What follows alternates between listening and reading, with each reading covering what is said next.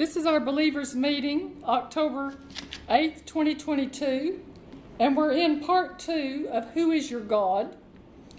And we're starting in Psalm 91.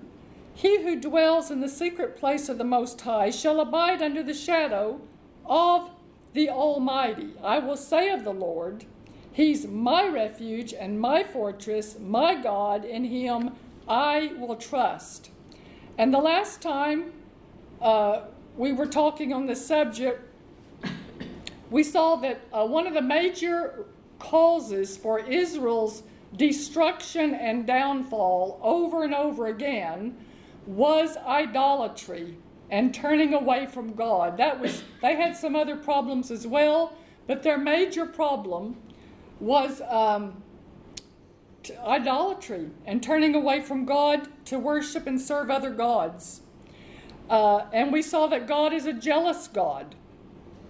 And we looked at some scriptures at how God feels about how He feels when people turn away from Him to worship and serve other gods.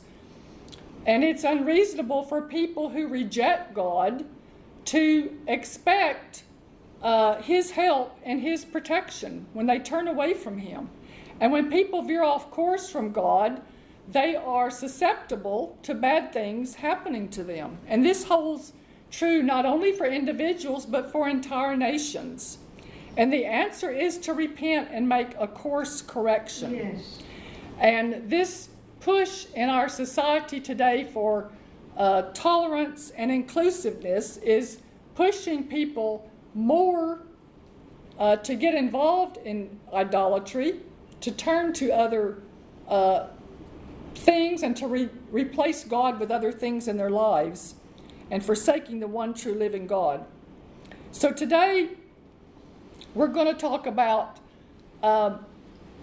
what we do in a time of need when we're in a situation that in the natural looks impossible. When we have a need, the first thing we need to do is we need to acknowledge who our God is. Acknowledge who our God is. Who are we trusting? Who are we looking to? Who or what is our trust in? And secondly, we need to inquire of the Lord. We need to seek Him about what we are to do. In Proverbs 3 verse 6, it says, "In all your ways acknowledge Him, and He shall direct your paths." John 12:49 and 50, Jesus said, "For I have not spoken on my own authority, but the Father who sent me gave me a command, what I should say and what I should speak.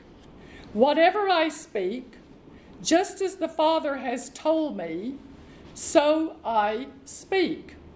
So Jesus is the Word. He knew all the Word. But He didn't just pull some scripture out and start confessing it. He depended on His own personal relationship with the Father to determine where He was going to go, what He was going to do, and what He was going to say. Now, we've been blessed to learn some faith principles from the Word of God, speaking to the mountain, believing you receive when you pray, calling things that are not as though they were, confessing the Word. We've learned some of these faith principles, but we cannot separate exercising faith from being led by the Holy Spirit. So it's good to have the Word in us. It's good to know how to exercise our faith in these areas, but there are times when we can't just pull some scripture off the top of our head or out of the concordance and start confessing it. We need to hear from God about our particular situation, especially when it's something impossible and we really need a miracle. So if Jesus had to seek the Father about where He was to go, what He was to do, and what He was to say, then we need to operate the same way. We can't assume that we can live some other way and get the same results that He got.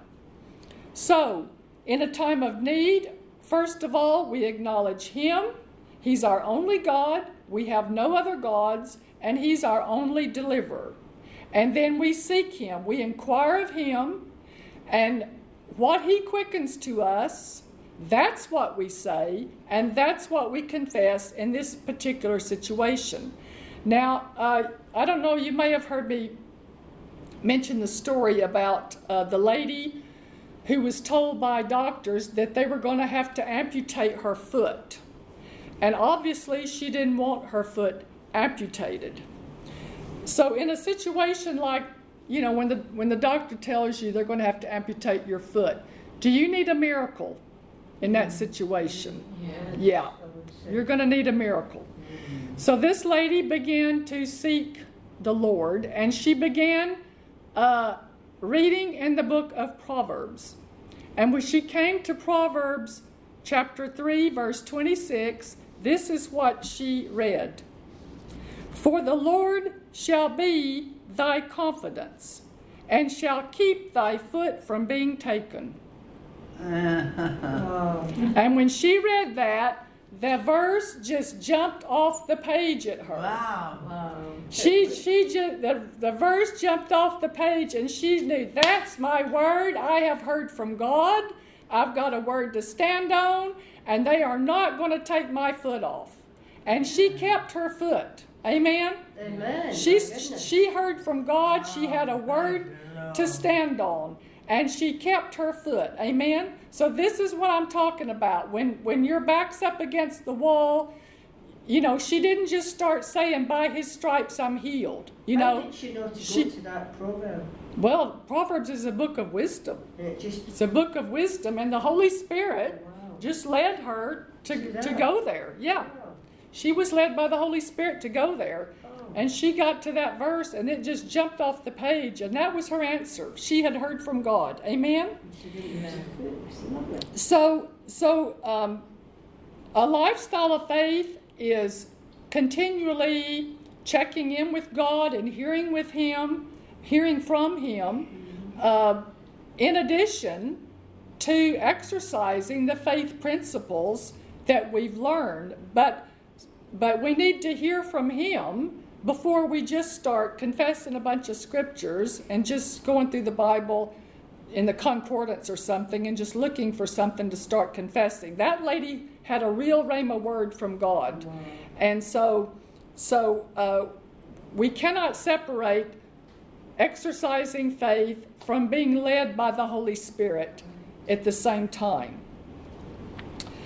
And once we hear from Him, then we can be bold about our confessing. Now, I mentioned in Acts 27 where Paul was a prisoner on that ship going to Rome. And one of the places they stopped along the way, Paul had a check in his spirit that they should not travel any further, that they should spend the winter on that island and not go any further. And he told the captain and the owner of the ship what he believed the Lord was telling him, that they shouldn't travel any further, and they did not listen to him. They reasoned that the weather was good. They reasoned that the captain had a lot of experience on the sea and that everything would be okay. So they set sail, and for a few days everything was okay until they ran into this hurricane.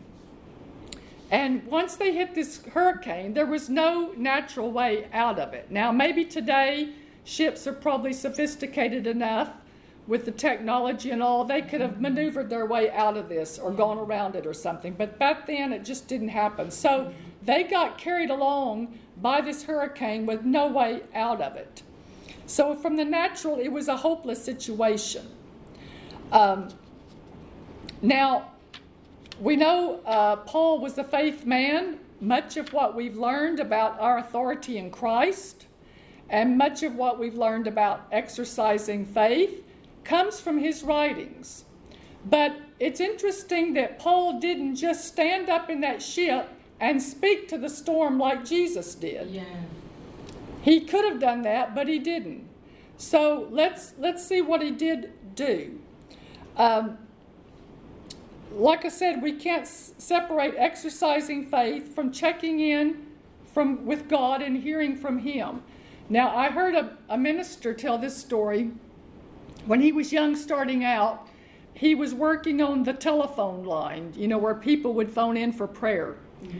And he answered the phone one day, and this lady was practically hysterical on the phone. She lived in a large city, and she had been mugged. And she was a believer, and she phoned in, and she wasn't really so much physically hurt, but she was just shocked and upset that she, as a believer, this had happened to her because she was a believer. And he didn't really know what to tell her, but he began to ask her some questions. And he said, well, what were you doing in that part of town? Did you have some business there, or did you need to go there? Why were you in that part of town? And she said, well, I didn't really have any business there. I didn't really have any need to go there. And she said, before I left home, I had a check in my spirit about going. But I confessed the 91st Psalm, and I went anyway. Now, when she said this, he began to see kind of what had happened here.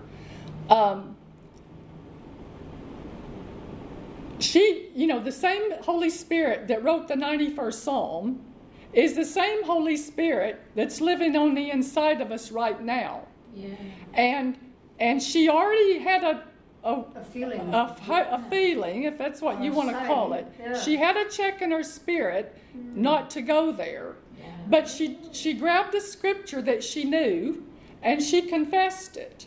And she tried to override what the Holy Spirit was saying to her now with a scripture. Oh. And it didn't, we can't do that. If the Holy Spirit today is saying, don't go, then we can't just grab a scripture and confess it and override what He's indicating to us right now. So that's really what the similar situation that Paul was in on this ship. One of the reasons he didn't stand up and speak to that storm like Jesus did is because he already had a word from God not to go. God had already put a check in his spirit that they shouldn't travel any further. And God had already put a check in his spirit that they shouldn't travel. So he had already heard from God.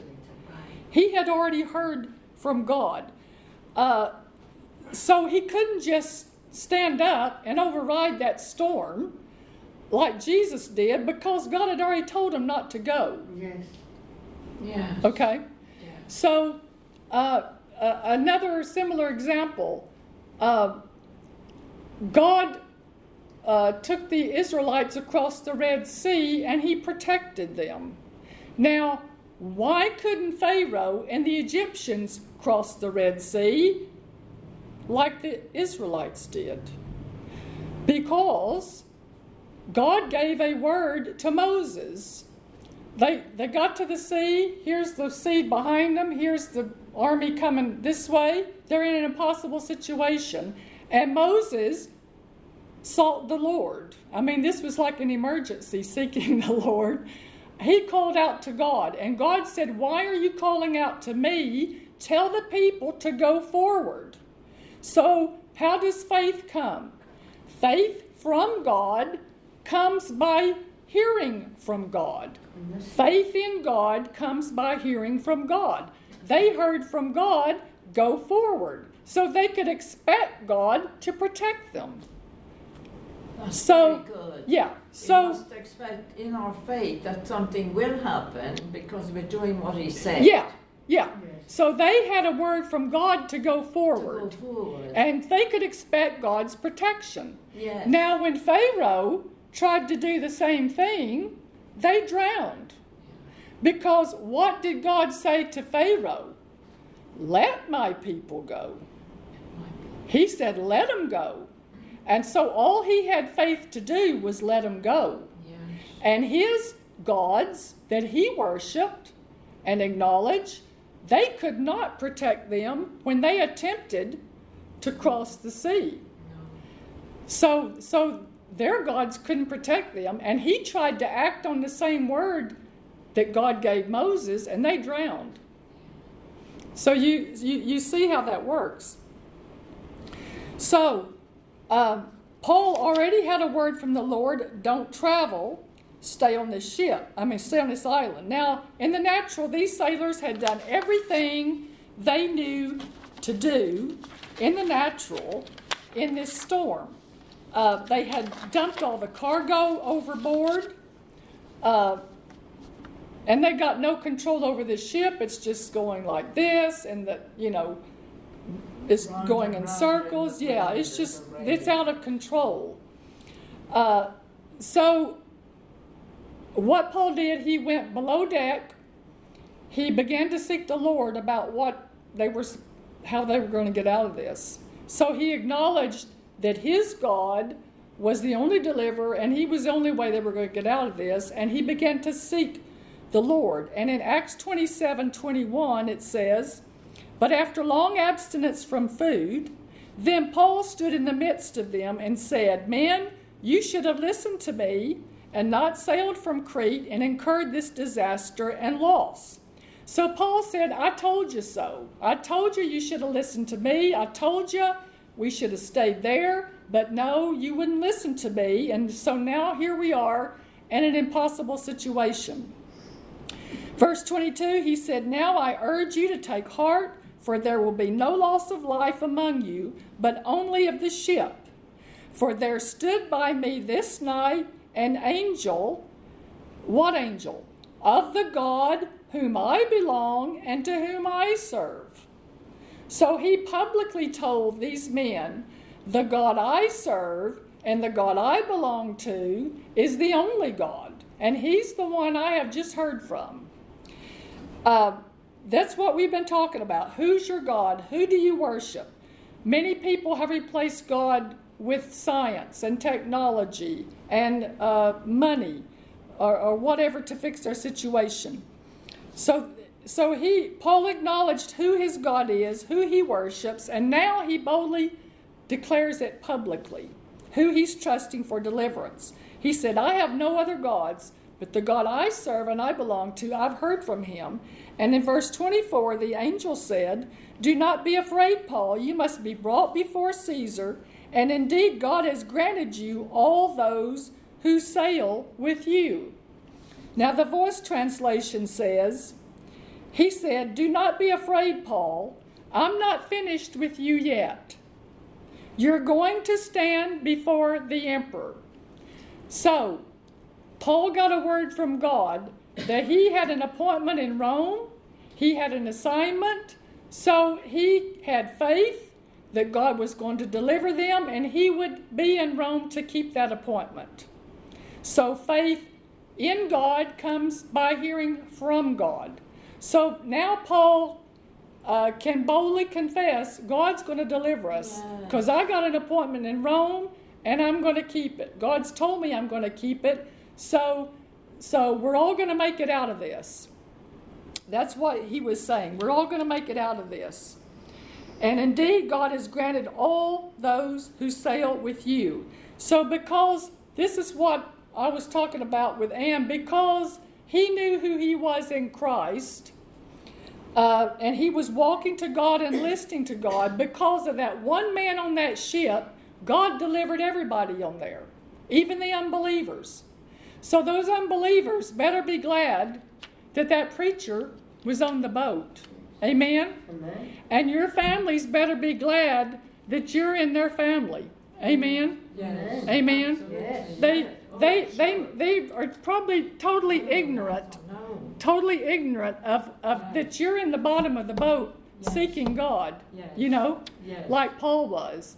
These people on the boat, they just took Paul for granted. They thought, what does the preacher know about sailing? But they better be glad he was on that ship, and your families better be glad that they're in your family. Amen? Praise God. Because of you, the whole family can be saved. Amen? Amen. Praise God. verse 25 of Acts 27. This, if you don't have this highlighted with stars around it, it's one you want to highlight. Acts 27:25.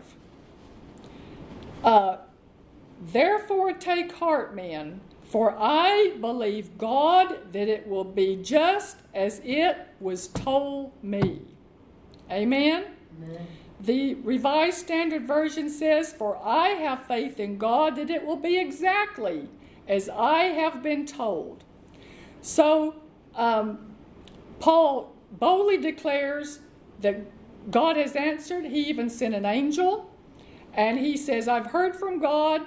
We're all going to make it. And I believe my God, he has told me that it will be it's going to be just like God told me it's going to be. Amen? I believe it shall be, even as it was told me. So faith knows ahead of time what God's going to do because he's going to do what he said he's going to do. Amen? Amen. Now, James 1 verse 5, Betsy was talking about wisdom. It says, if any of you lack wisdom, let him ask of God, that giveth to all men liberally, and upbraideth not, and it shall be given him. But let him ask in faith, nothing wavering.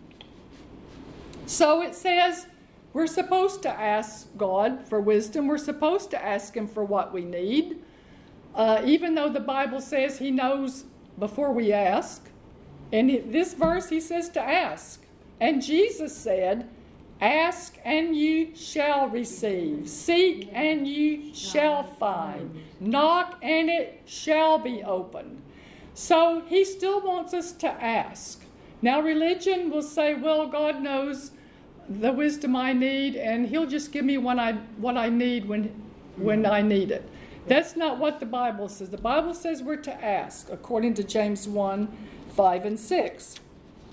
So we are to ask, and not just ask, but ask in faith, nothing wavering.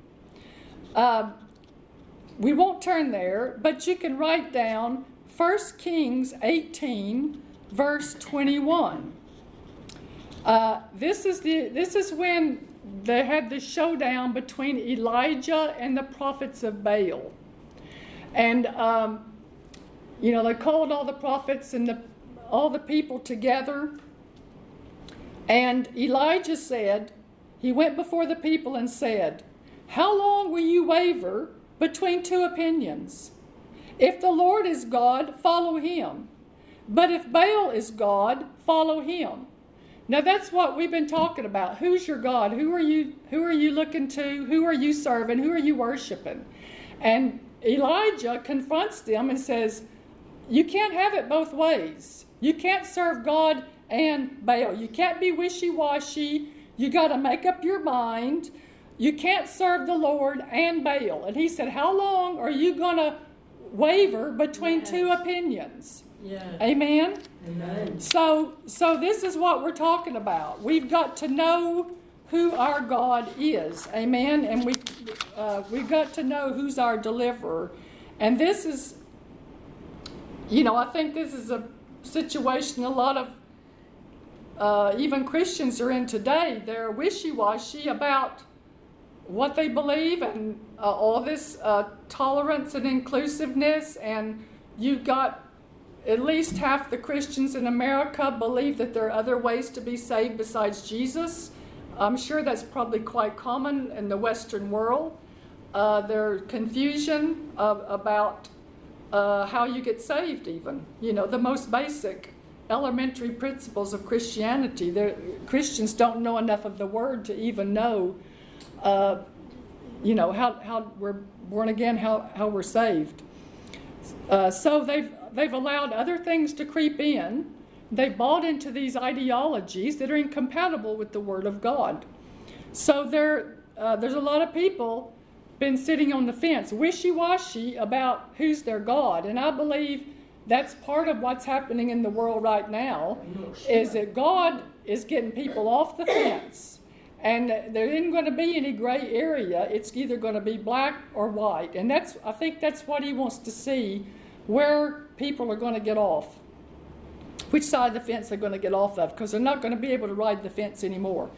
Now in Daniel 3, when we hear Daniel 3, we should all think about Shadrach, Meshach, Abednego, and the fiery furnace. That's the first thing that should come to our mind, because this is one of the great examples of faith and of God's faithfulness in the Bible. King Nebuchadnezzar gave the mandate that everybody was to bow down to this image that he had set up, and everyone who did not bow down would be thrown in the fiery furnace. Our leaders today still mandating policies and threatening people if they don't comply with them. Yeah, still happening today, isn't it? Whatever, 4,000 years ago or something like that. Today we still have leaders that are forcing people to bow down to their policies, and if they don't, they threaten them with some kind of vindication. So when the music played, he gave the instructions. When the music played, everybody bowed down except Shadrach, Meshach, and Abednego were still standing up. So it was very obvious who was standing and who was not bowing. They refused to bow down. Now, why can't they bow down to this image? I mean, they're, are they to obey God or are they to obey man? We still have the same decision today, don't we? Do we obey God or do we obey man? Why can't they bow down to that image? I mean, when the devil tempted Jesus in the wilderness, he said, if you will bow down before me, and I think the Amplified Bible says, if you'll bow down before me just once, I will give you all the kingdoms of the world. The same temptation. The reason they could not bow down, the reason Jesus couldn't, the reason Shadrach, Meshach, and Abednego couldn't, is because they already had a word from God. They already had heard from God about this. In Exodus 20, we read where God said, "Thou shalt have no other gods before me. Thou shalt not make unto thee any graven image or any likeness of anything that is in heaven above, or that is in the earth beneath, or that is in the water under the earth. Thou shalt not bow down thyself to them, nor serve them. For I, the Lord thy God, am a jealous God." That's why they couldn't bow down. They already had a word from God in Exodus 20. And this is what we've been talking about. Who's your God? So in order to comply with this king's demand, Shadrach, Meshach, and Abednego would have had to turn their back on God. And they would have had to acknowledge another God and bow down and serve another God. That's what they would have had to do. But they weren't wishy-washy about it. Did they waver? Did they waver about what they were going to do? No. Were they perplexed? Were they undecided? No. Did they call a meeting, a prayer meeting? No. They made their decision. We're not going to do it. I mean, it was already made up long ago, before they even were put in this position. So when the king was told that they refused to bow down, he called them. He said, "Is it true, do not ye serve my gods, nor worship the golden image which I have set up?" So it's evident that the king liked him because he wanted to give them another chance to change their mind.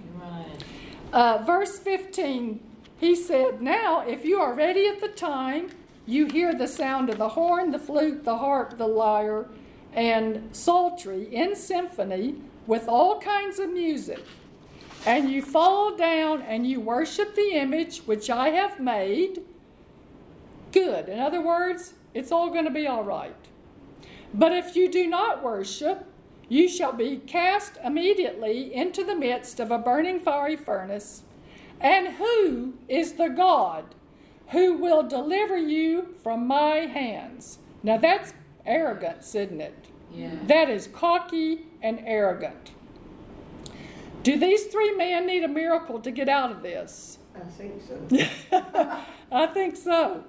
Their backs are against the wall. And Shadrach, Meshach, and Abednego, they answered the king. They said, "O king, we have no need to answer you in this matter." The Living Bible says, "O Nebuchadnezzar, we are not worried about what will happen to us." We're not worried about what will happen to us. Are they being tolerant and inclusive? Are they being tolerant of other gods? Are they open to worshiping other gods? No. Are they obeying the king's mandate even though it's contrary to the word of God? No. They refuse to do it. Should they obey God or man? We're still being asked the same question today, aren't we? Should they obey God or man? Are they wavering? Are they wishy-washy about what they're going to do? Or are they fully persuaded? They're fully persuaded. In verse 17, they said, if that is the case, in other words, if you do throw us in the fire, our God whom we serve, not your God, but our God whom we serve, is able to deliver us from the burning fiery furnace. And not only is he able, he will deliver us from your hand, O king. Now, they are publicly acknowledging their God, not his God. Who are they trusting in for deliverance? They're telling him publicly. They're unequivocally, boldly, publicly declaring who their God is, and they are fully persuaded that he will deliver them. This is faith in action. Now, verse 18 is misinterpreted by quite a few other translations of the Bible. It's often misinterpreted. Many of these other translations say in verse 18, now they've just said, if you do throw us into fire, our God whom we serve is able to deliver us, and he will deliver us. Some of the other translations in verse 18 says, but if he doesn't deliver us. That is not what they said. That is a misinterpretation of the Bible. That is not in the text. They did not say if God doesn't deliver us. That would be wavering. That would be wavering if they had said, if God doesn't deliver us. What's in the text is, but if not. It says, but if not.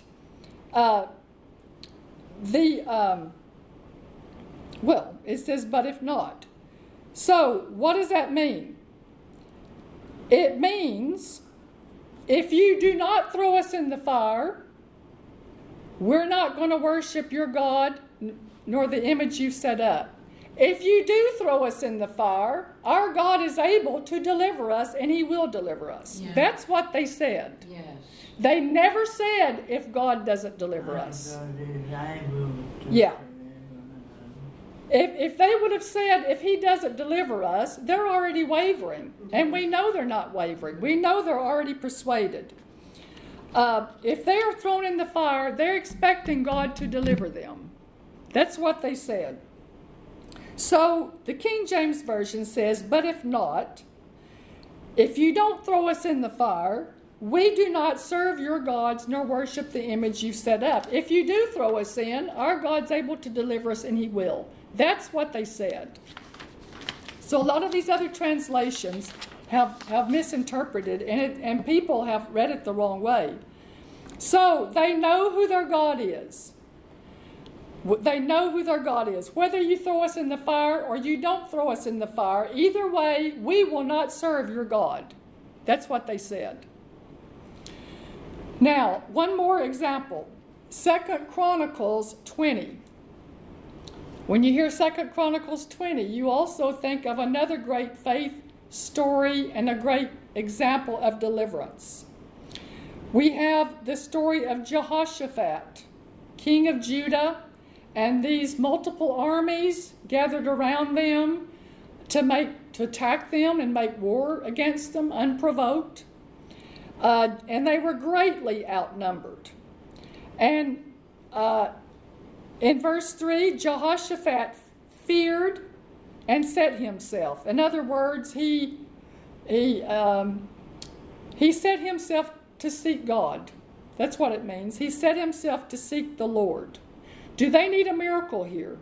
They got 3 armies coming at them. They're vastly outnumbered. They have to have a miracle. So what did Jehoshaphat do? Number 1, he acknowledged who his God is, the God of Israel. Amen. And he sought him. He sought the Lord about what they were to do. He didn't just assume something. He didn't just grab a scripture and start quoting it. He sought the Lord, and he proclaimed a national fast, and all the people came together to seek the Lord, to ask for his help and to hear from him. That's what Paul did. That's what Shadrach, Meshach, and Abednego did. That's what Jehoshaphat did. He said, O Lord God of our fathers, are you not God in heaven? And do you not rule over all the kingdoms of the nations? And in your hand is there not power and might, so that no one is able to withstand you? Are you not our God? Isn't this what we're talking about? He's acknowledging, he's telling God, you're our God. We're looking to you. We're not looking to anybody else. We're not looking to any other gods. Are you not our God who drove out the inhabitants of this land before your people, Israel, and gave it to the descendants of Abraham, your friend, forever? So he's acknowledging our God is a God of Abraham, Isaac, and Jacob, not any other God. If disaster comes upon us, sword, judgment, pestilence, or famine, we will stand before this temple and in your presence, for your name is in this temple, and cry out to you in our affliction, and you will hear and save. O our God, will you not judge them? For we have no power against this great multitude that is coming against us, nor do we know what to do, but our eyes are upon you. Amen. Amen. So they're looking to the God of Abraham, not any other gods, and they're acknowledging him as the only true living God and their only source of deliverance. So the king, all the officials, all the families have come together to corporately acknowledge who their God is. Can you see the power in this? Can you see the power in this? Verse 15, and the word of the Lord came to one of the men. Do not be afraid. Isn't that what the angel said to Paul? Do not be afraid, nor dismayed because of this great multitude, for the battle is not yours, but God's. Amen. Hallelujah. They've heard from God. They came together to acknowledge God publicly and to seek the Lord. And they heard from God. They didn't even have to fight. They marched toward the enemy, praising God.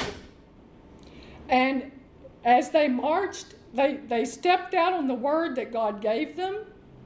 They started marching toward the enemy, praising God, and God caused all the enemy to turn on each other and to destroy each other. They didn't even have to fire an arrow. They didn't even have to pull a sword.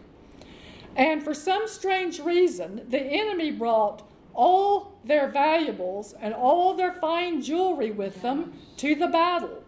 And it took Judah 3 days to gather up all the spoils that were left there as the enemy destroyed one another. This is one of the miraculous deliverances in the Bible. But notice, there was no wavering about who their God was.